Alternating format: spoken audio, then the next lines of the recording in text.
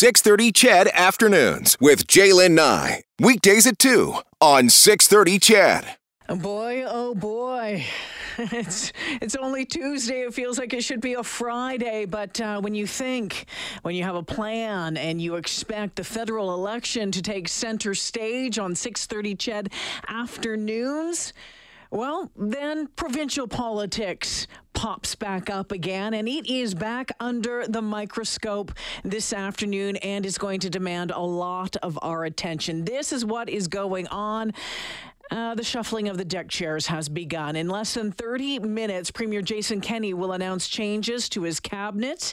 Global News has confirmed with multiple sources that Tyler Shandro is out as health minister.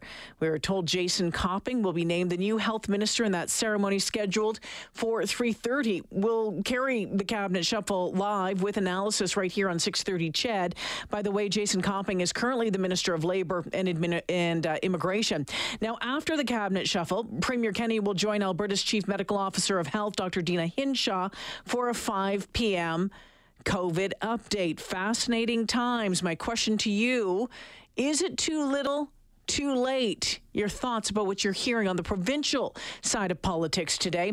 Stephen Carter is the president of Design Campaigns and known as one of this country's leading political strategists. He's been active in Alberta politics for a very, very long time. Stephen, welcome back to the show.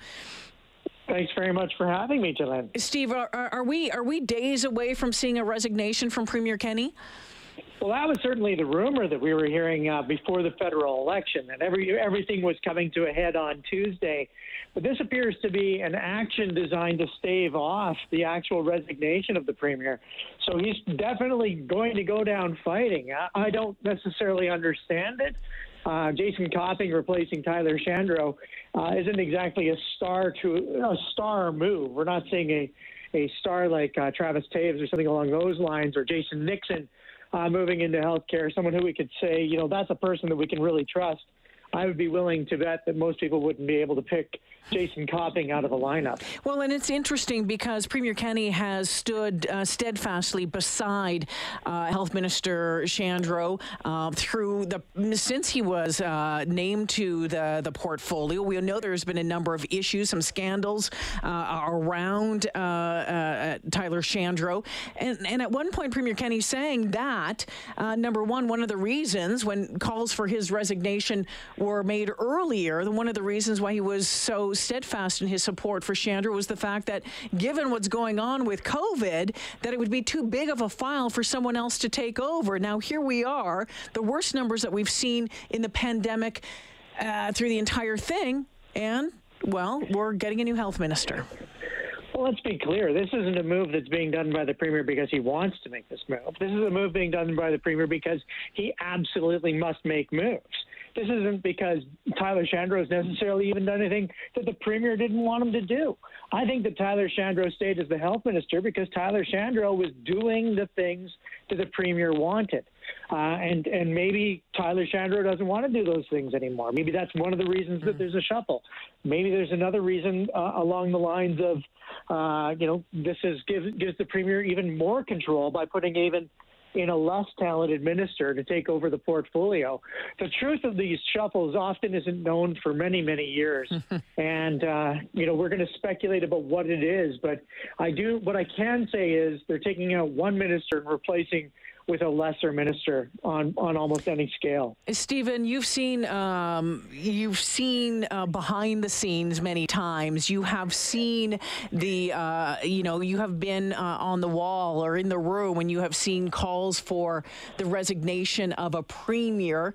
What happens next? What's going on behind the scenes right now?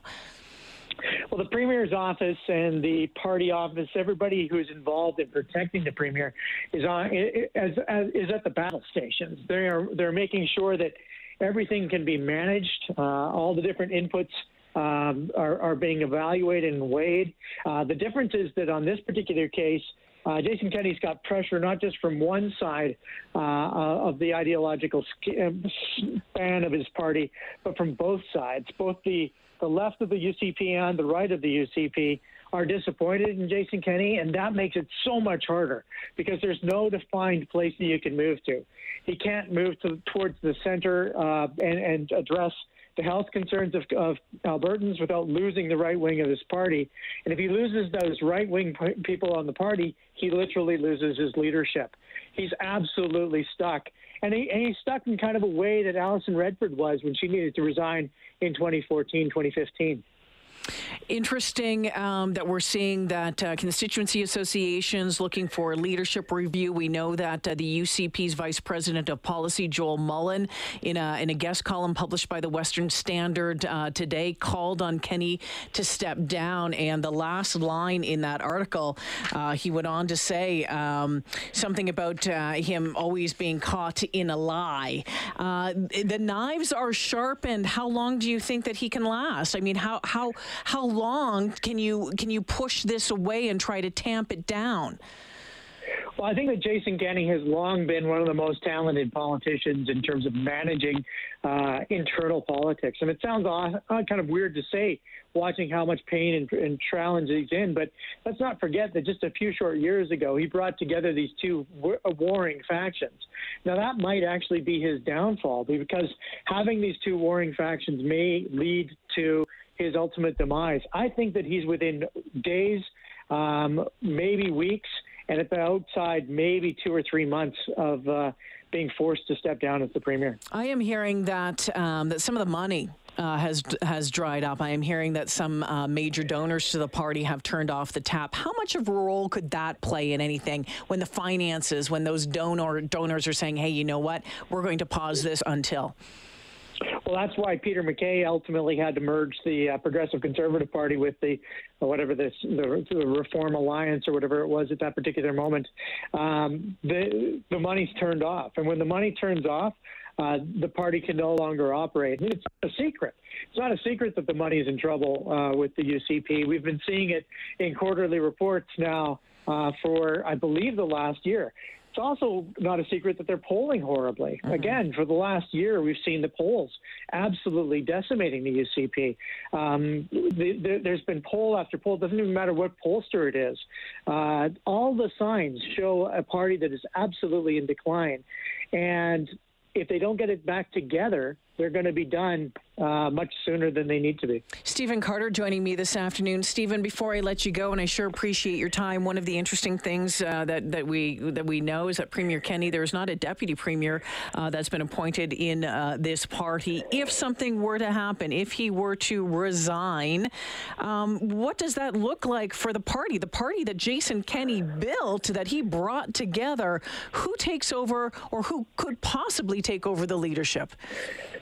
Well, one imagines that it might look very much like what's happened with the Federal Conservative Party, where Stephen Harper put together the Federal Conservative Party, the Conservative Party of Canada, through that merger with Peter MacKay.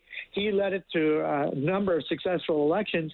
And then as soon as he's gone, both Andrew Scheer and Aaron O'Toole have not been able to live up to that legacy, not been able to reach the heights that the founder himself brought. And I have to wonder if anybody would be able to inherit this leadership and actually succeed. Before I let you go, I will ask you about the federal election. I mean, it's hard for me to believe that the federal election taking back seat to what's happening in the province today, but it is, given what is going on. Oh boy, my goodness. We're, deja vu all over again, right? Yeah, I think that there's a lot of failure in this election. There's very little success. Whether you're the leader of the Green Party, the leader of the NDP, the leader of the Conservatives, or the leaders of the Liberals, you didn't really succeed. All you've really done is not failed spectacularly. The only one who really truly failed spectacularly is Annamie Paul. She failed by coming in fourth in Toronto Centre, which was a tremendous failing. But everybody else just kind of, didn't fail and didn't succeed, and now here we go again into a minority parliament that is primarily pretty steady for Prime Minister Trudeau. Do you think Justin Trudeau and Aaron O'Toole will lead each respective party into a next election?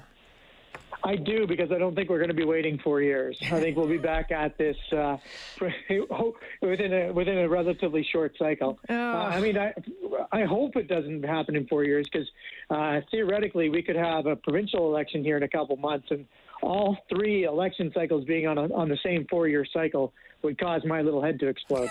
Not only yours, Stephen. I want to thank you for joining me this afternoon. Appreciate your insight. Thank you for this.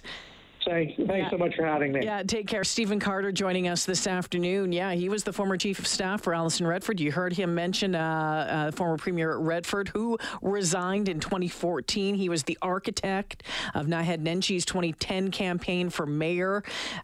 He's very, very active in politics in this province, right across the country as well. So at 3:30, a cabinet shuffle will be following along right here on 6:30. Chad will have all the details of that, plus some analysis, some commentary as well. And at 5 o'clock, when that news conference starts with Premier Kenney and Dr. Hinshaw, you'll hear it here live on 6:30 Chad.